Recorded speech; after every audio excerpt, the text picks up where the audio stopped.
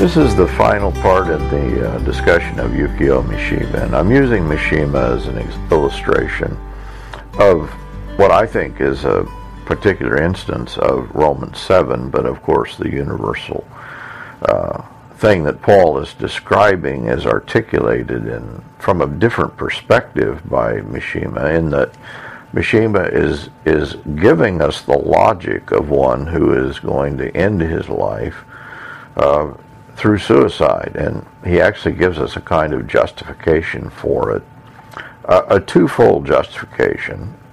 One is the outward justification through the emperor and the Shield Society, which he had founded, and the idea here is that he's going to restore the emperor to his rightful place. And what he's thinking of here, when he was young, he remembered the Japanese at the shrine, carrying the shrine and gazing off into the sky. He remembered his friends who had gone off to war, and there was this sense of a group who found a mystic union by being dedicated to some purpose, a tragic purpose. And so he's trying to recreate a kind of tragic purpose in the Sword and Shield Society.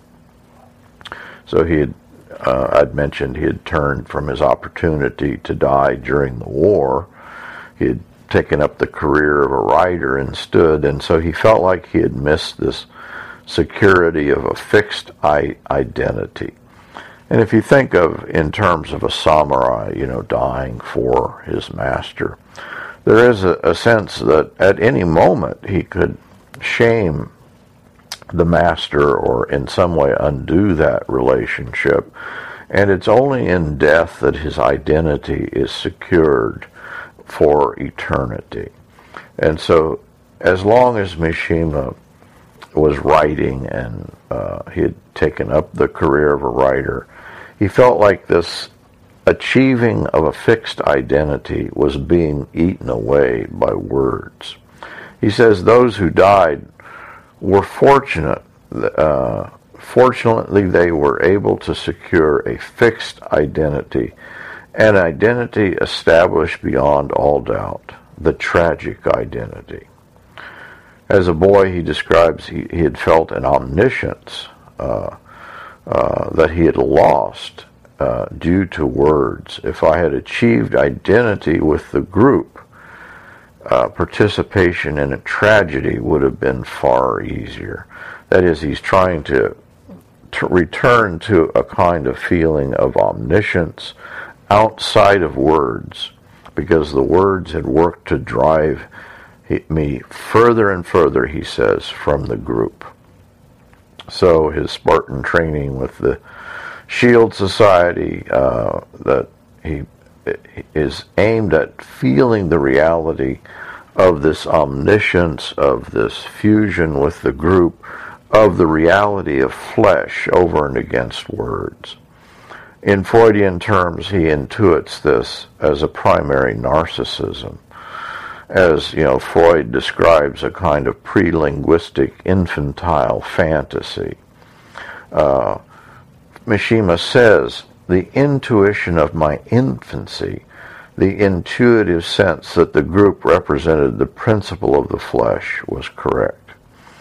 And a lot of this, Freud, will use the language of Buddhism, the nirvana principle, to describe a return to the womb, a return to a pre-linguistic state, to a kind of seeking of a mystical union.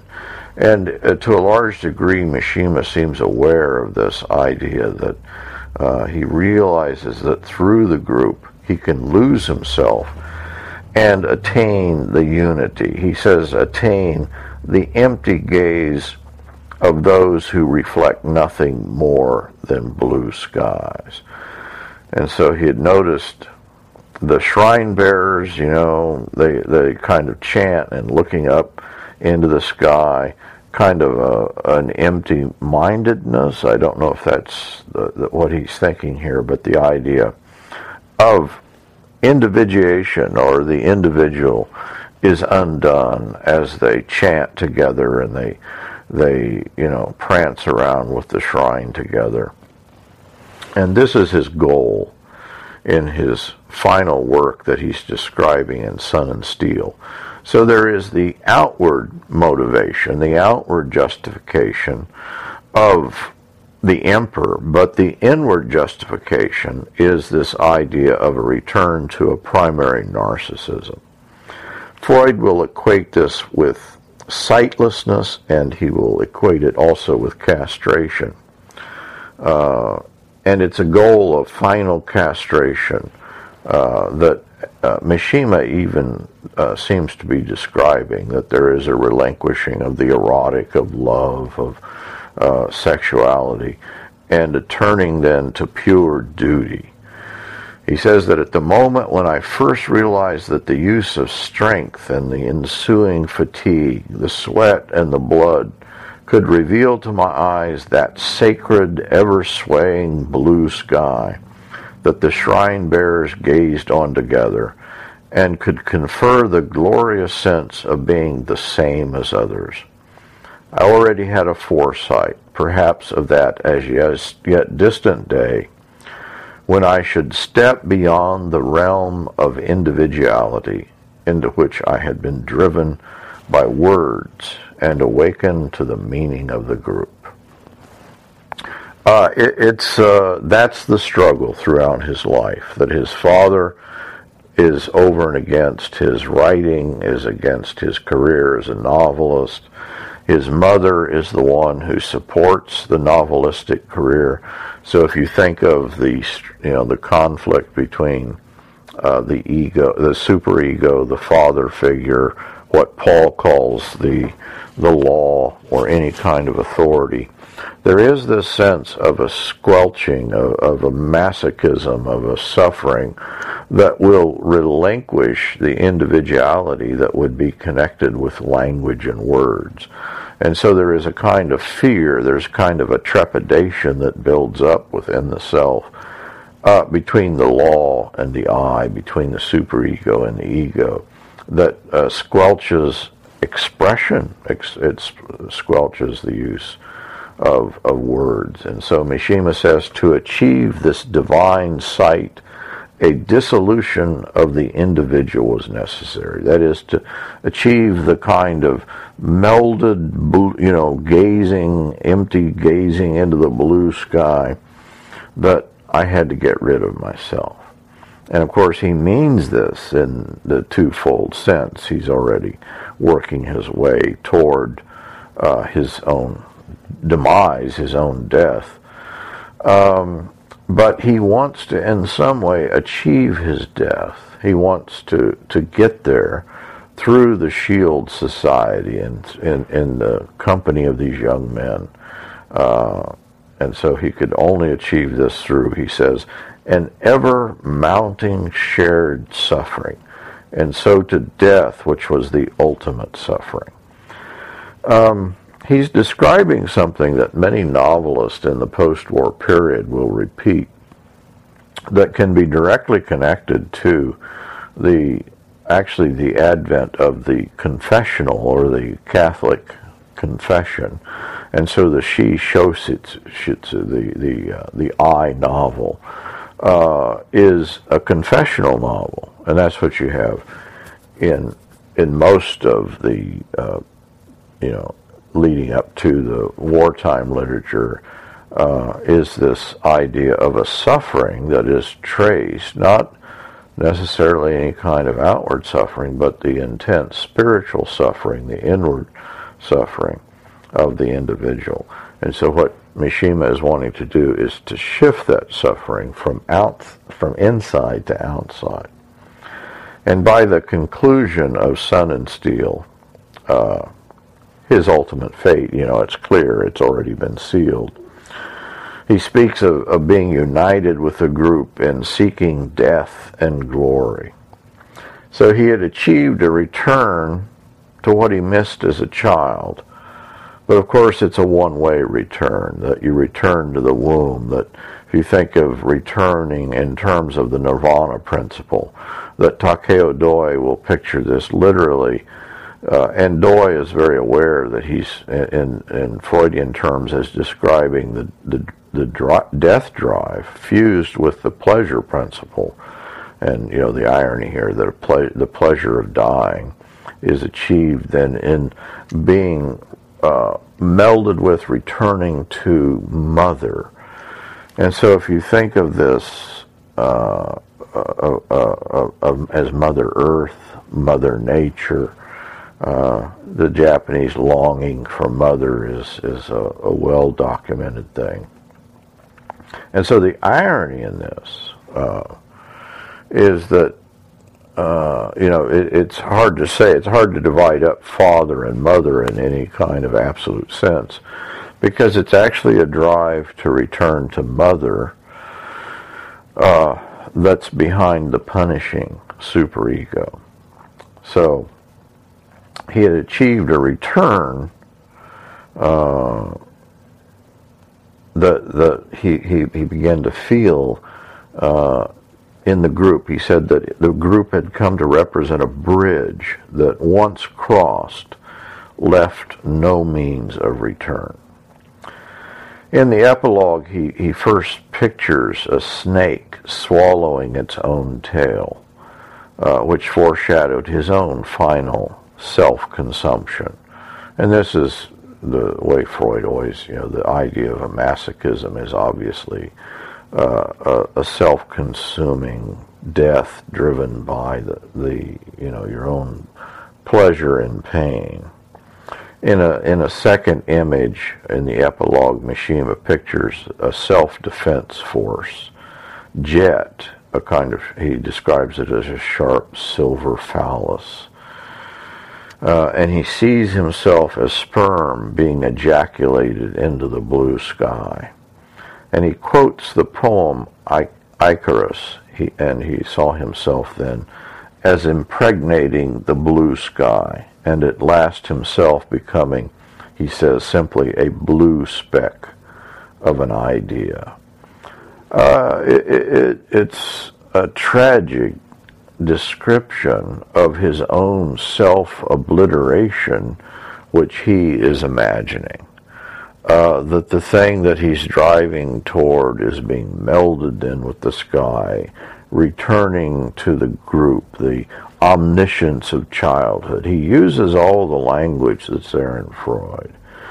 And of course, the sexual imagery here is at the service of death.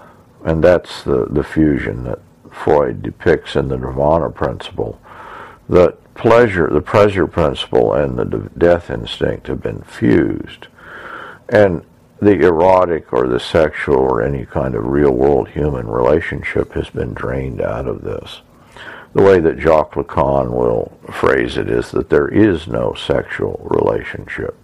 That is, you cannot coordinate the superego and the ego within the self. You can't coordinate those two registers, and you certainly can't coordinate it between another person. So, at his funeral, after, there's this,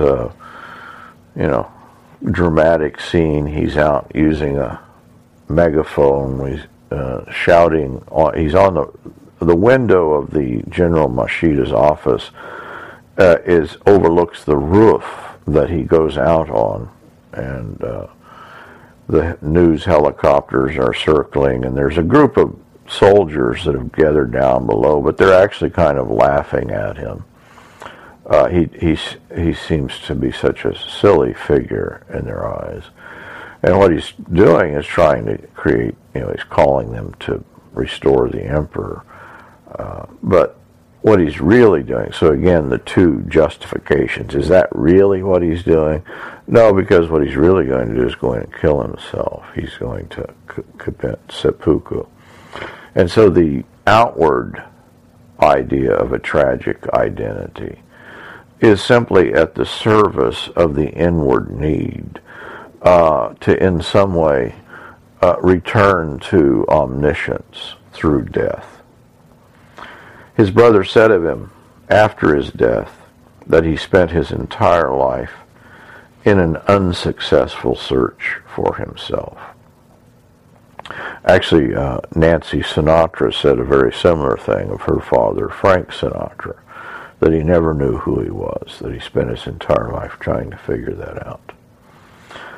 Mishima is one of, and maybe that's just true of many people, but Mishima is one of the few people that can actually, he's actually articulated this process in a kind of brilliant fashion. I don't, it may not be pleasure to read. It may be very painful to read. His mother's words to mourners was not to be sad. She said he finally did something he really wanted to do. And she alone was not shocked at his end. So we began this series with Henry Scott Stokes' question, why did this man do this brilliant, writer and actor and, kind of a all-around personality, end his life early and in such a tragic way? Well, in a sense, it was not a mystery at all to his mother, who seemed to understand him best. And he spells it out. Of course, Sun and Steel is it is, I think, a posthumous explanation that answers Stokes' question. But if you put it together, then with the trajectory of his career, this is in a sense the place that he had always been heading. That we often picture the artist or the novelist as undertaking a kind of game, but it was no game for Mishima. And in a sense, his own suicide is proof of the suffering that he's describing in this. Now, all of this to say that that this is a tragic picture of the human condition, but I think it's it gets at then an articulation, a manifestation, one illustration of what Paul is describing, and of course what can be undone. But I think if we get the picture of the law and the suffering under the law in mind, and then recognize that life in the Spirit, life in the body of Christ, is precisely aimed at undoing this, at breaking this kind of false construct of human subjectivity.